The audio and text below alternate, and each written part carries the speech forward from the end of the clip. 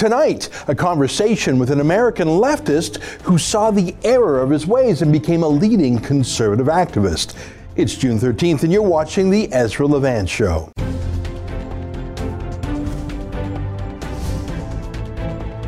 Why should others go to jail when you're the biggest carbon consumer I know? There's 8,500 customers here, and you won't give them an answer. You come here once a year with a sign, and you feel morally superior. The only thing I have to say to the government about why I publish it is because it's my bloody right to do so. I first heard of David Horowitz more than 10 years ago when I read his shocking book called The Shadow Party, How George Soros, Hillary Clinton, and 60s Radicals Seized Control of the Democratic Party. That's a heavy title, and it's a heavy topic, and it feels edgy, and back in 2006, it almost sounded like too much, like a conspiracy theory. Of course it wasn't. It was meticulously footnoted, and it was all out there in public, really. As most of the good news stories are, they're just deliberately not reported upon by the mainstream media. And it all came to pass, of course. The Soros takeover of the Democrats, the extreme left, the activist left, pushing out the traditional bases of Democrats. I mean, forget about anyone with a hard hat, obviously. Blue-collar workers get out. It was all identity politics. Black Lives Matter, Occupy Wall Street, thuggery even, and Antifa. And there's a dramatic chapter in the book about how Soros actually uses violence to foment revolutions in other countries in the world and what that means for America. As with so many such books, even the most researched, they're ignored by the mainstream, who either don't put in the effort to do the research themselves or more often support the radical goals of the left. But Horowitz comes from the left. He understands it from the inside, and he uses that familiarity to be a strategic and effective fighter. He uses the tactics of the left. And so he built a war machine for conservatives called the David Horowitz Freedom Center, with everything from campus groups to conservative conferences to alternative media outlets. It's a battle group, and it's Trumpy, as in it's not a dainty group of elite Republicans in name only. They're tough guys. I had the chance to catch up with David via Skype. I apologize, the Skype connection wasn't the best, but we proceeded with the interview nonetheless because I thought it was interesting enough. I hope you agree. We also talk about his new book, of course, the 9th and final volume of his authoritative Black Book of the American Left. Here is my full interview with David Horowitz.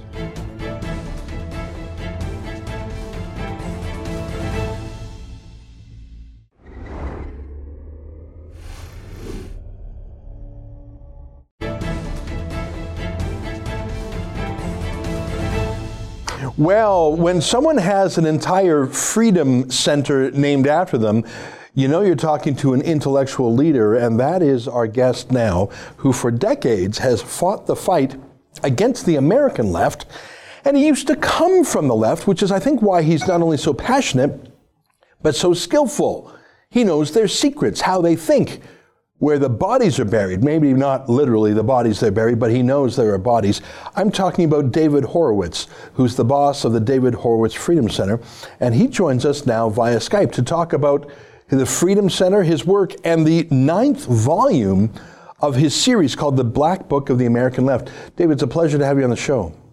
Well, thank you for having me. We met very briefly last year at the Restoration Weekend that you hosted in Florida, which is a large conference of conservative thinkers and activists.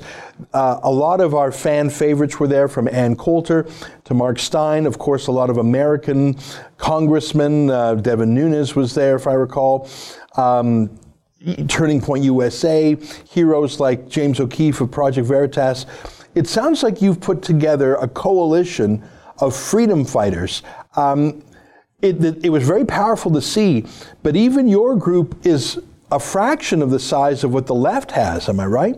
Oh, yeah, of course. The left is just a dominant force in the culture.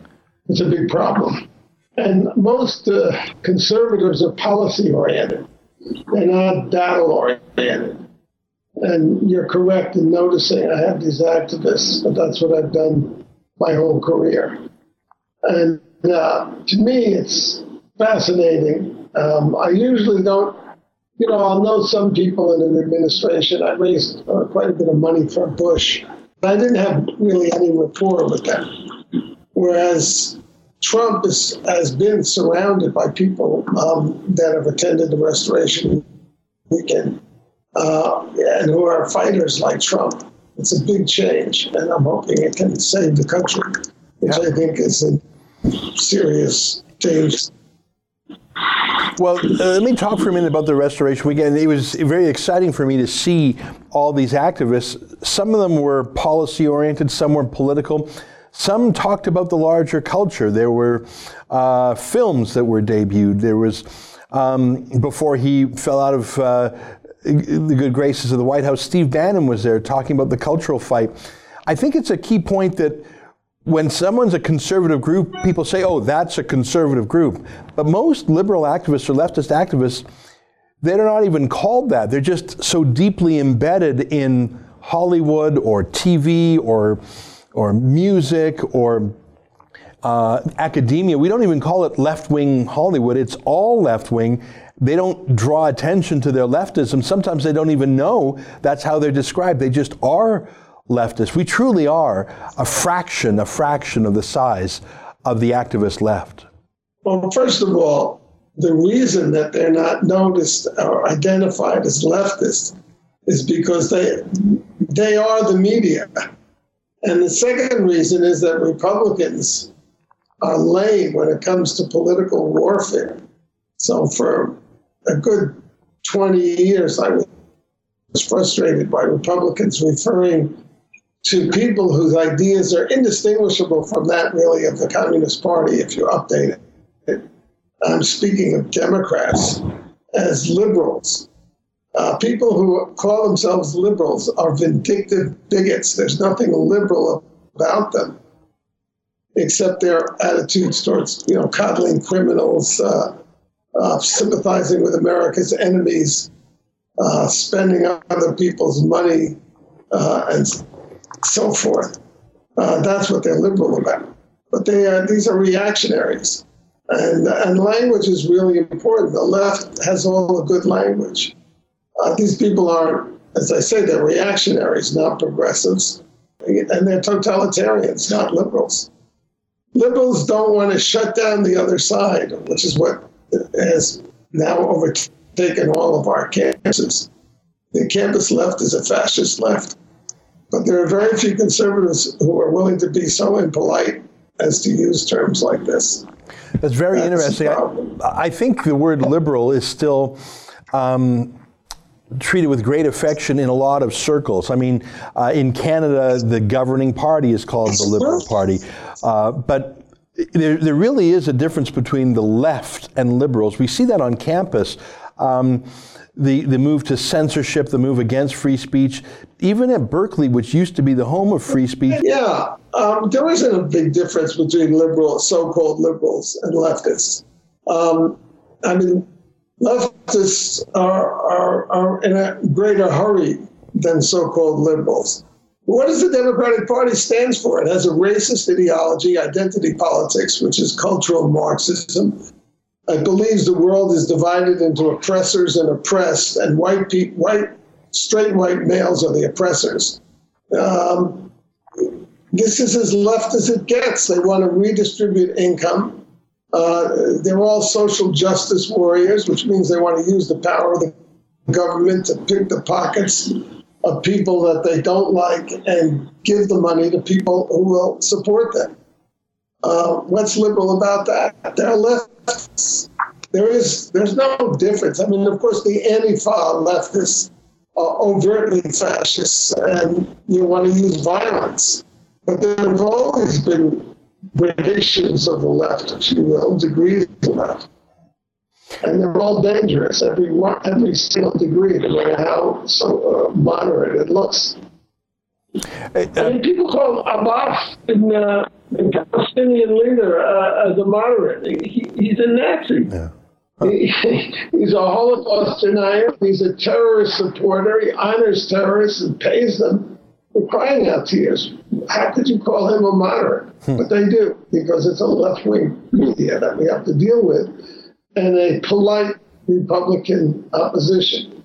Jordan Peterson, the professor from the University of Toronto, who's been on such a successful tour lately talking about political correctness, he says that the left needs to, liberals need to reclaim their side of the spectrum from the leftist authoritarians.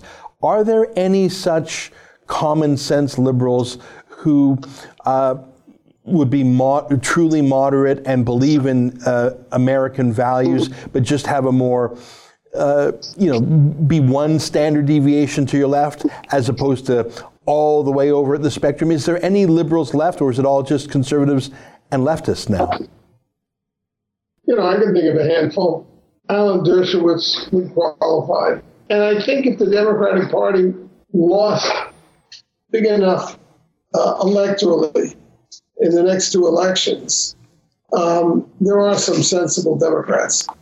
But, I don't have a lot of respect for them because they're going along with this incredible, seditious, treasonous effort to destroy the presidency of Donald Trump, who was legitimately elected, to deny him his legitimacy.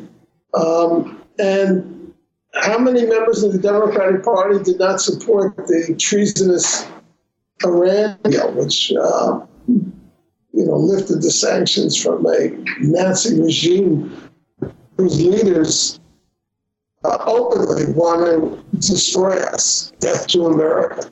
I understand where Jordan Peterson is coming from. I think he's a tremendous asset to the struggle to save Western culture from its enemies. But I think he's being overly optimistic.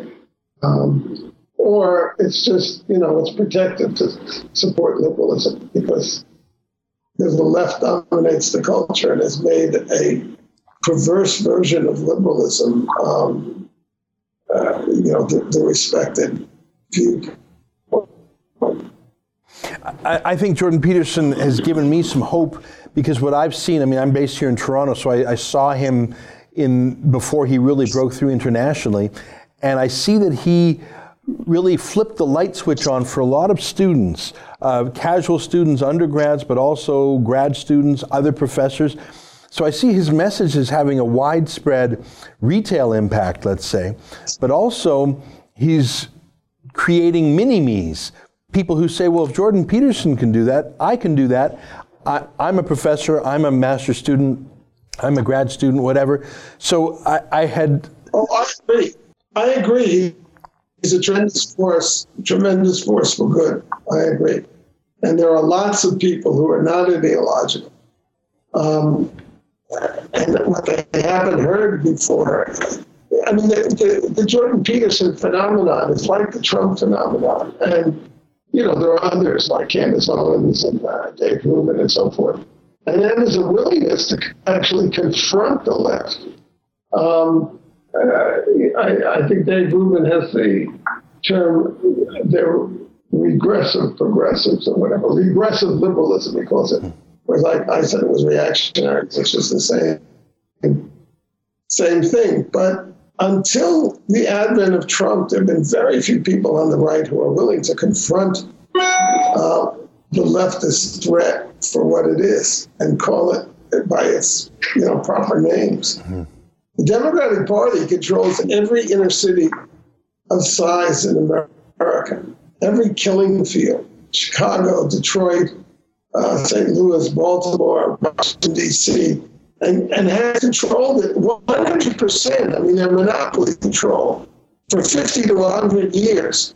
So every atrocity that the inner city commits against poor people or black people or Hispanic people, every failed school, that year in and year out, you predict it because it's always the same. 40% of the kids don't graduate, and 40% of those who do are functionally illiterate. Every oppression, every injustice in the inner city, Democrats, progressives, leftists, liberals, whatever you want to call them, are 100% responsible for. But you never hear a Republican say that. Mm-hmm. Yeah. Well, now Trump is different. That's the problem. Trump seems to be making a career out of his whole presidency, out of saying things you're not supposed to say. He pulled America out of the UN global warming. Oh, exactly. That's because I don't know Jordan Peterson's background, whether he's a second thoughter, but Trump is. Trump was on the left. Trump was a liberal, but he's also a patriot, and his love for America is what drives him. And he's fearless, and that's wonderful. Think of the second presidential debate. In front of 70 million television viewers, Trump looked Hillary Clinton in the eye and said, "You are a liar and a crook," which she is both. But there's not another conservative or Republican who would ever have said that to her, because she's a woman and they're deferential towards women. So the deference towards women allows her to be vicious, criminal, and get away with it because she's a woman. Nobody will point it out. Well, I think Trump has,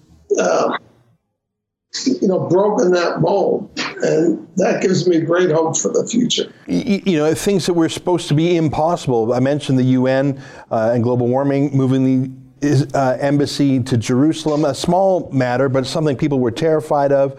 Taking on, he really reminds me of the emperor has no clothes child, just saying, well, I'm going to say what everybody knows, but no one has had the courage. Do you think it's spreading? Do you think Trump's courage is inspiring others to talk about things they're not allowed to talk about? I see it most in the younger generation.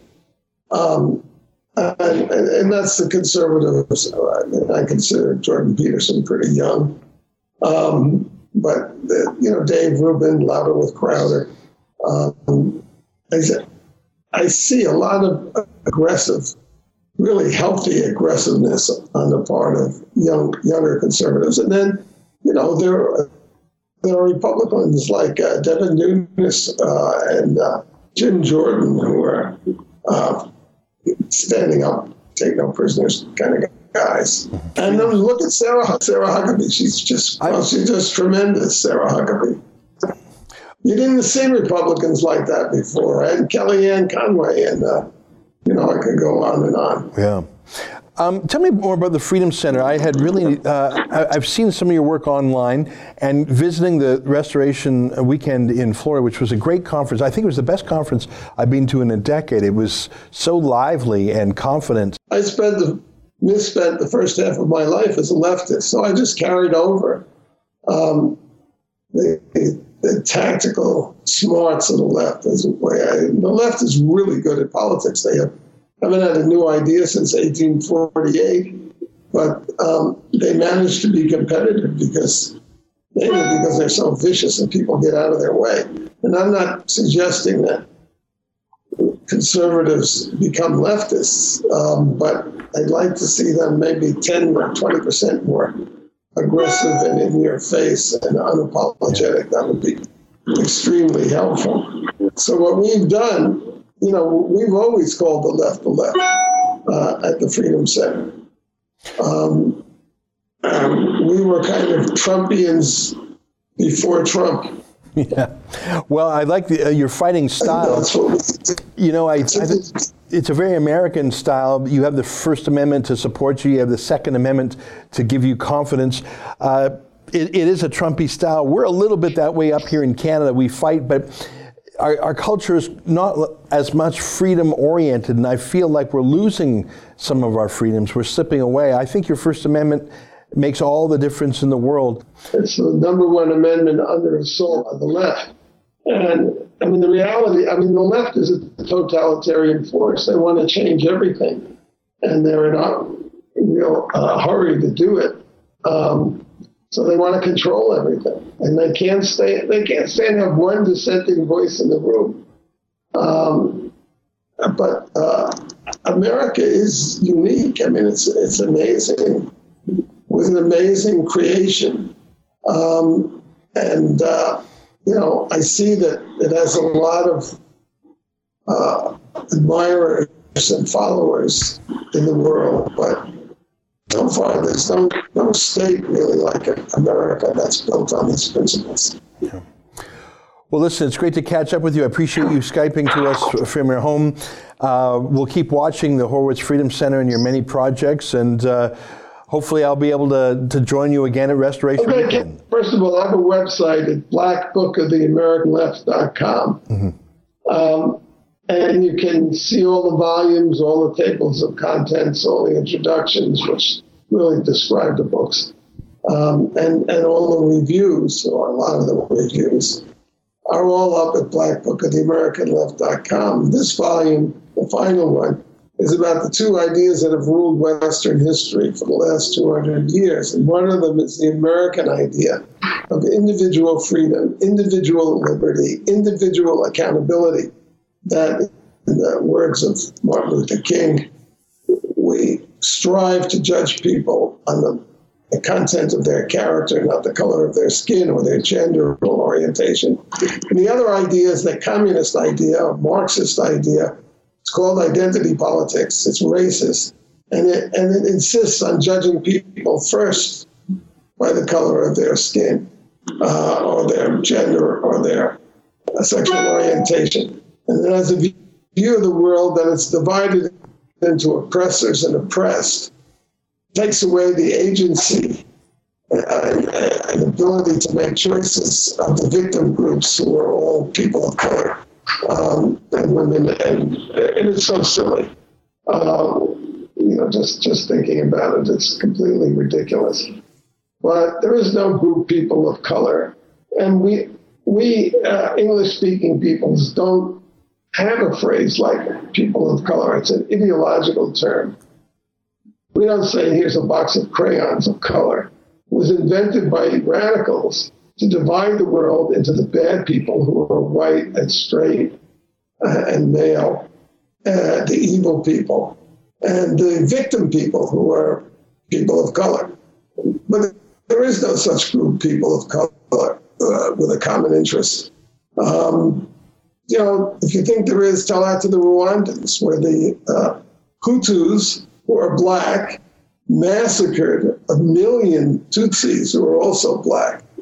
And so the oppressor group was black and the victim group was black. But the people's brains have been glued up by this ideology. And they don't think twice to think, like take the pro-choice movement. If you took away the right to abortion, would that end women's choices? Where women choose, they have to choose to have sex, they have to choose not to take precautions. I mean, there are a few accidents every now and then. So there's a lot of choices. It's not oppression, it's people disagreeing over, the life of the unborn. That's what it is, basically. But take the Starbucks incident recently, where two big guys come into Starbucks and want to use the restroom, and the much smaller female store manager says it's company policy that you have to buy something to use the restroom, and that's to keep out the homeless. And these guys say, hell no, we're going to do what we want, because basically we're bigger than you.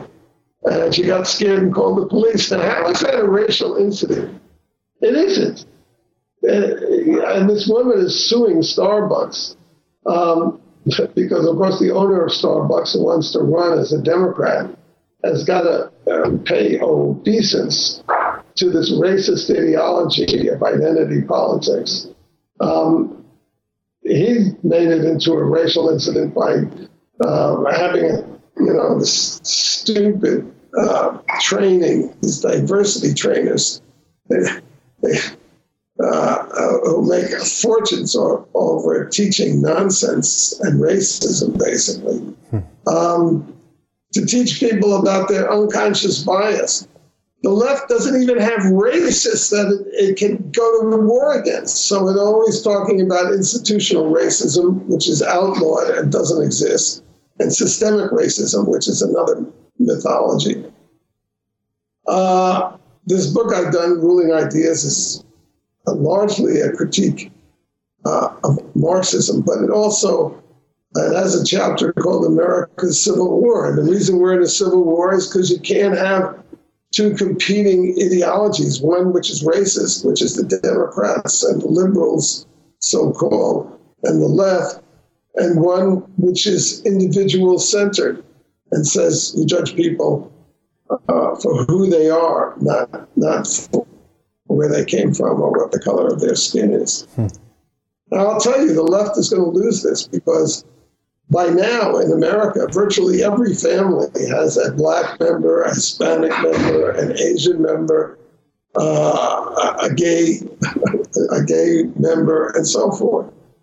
So this straw man that they're beating up, these racist, alt-right, neo-Nazis,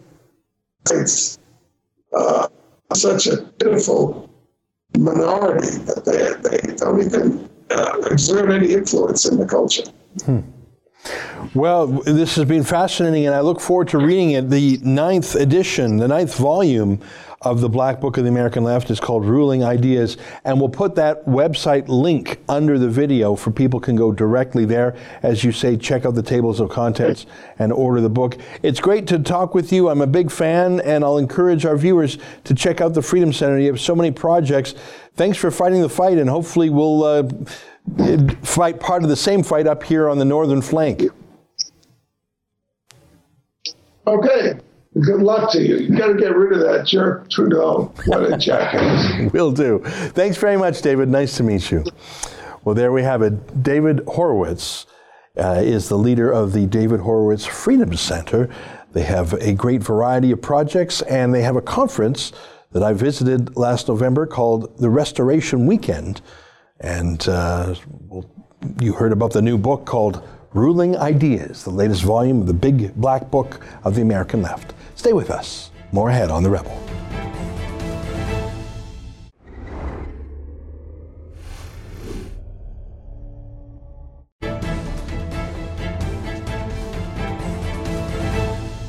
Welcome back. Well, that was my interview with David Horowitz, and I'm sorry the Skype quality wasn't better, but I thought still it's good enough. I mean, what he says is important, and the fights he's fought and the lessons he's learned from being on the inside. And in some ways, I feel like we here at The Rebel are replicating in a small way what the David Horowitz Freedom Center does. We have activist events, we have protests and rallies, we have conferences. We've had the Rebel Live in Toronto. Hopefully we'll do that in other cities.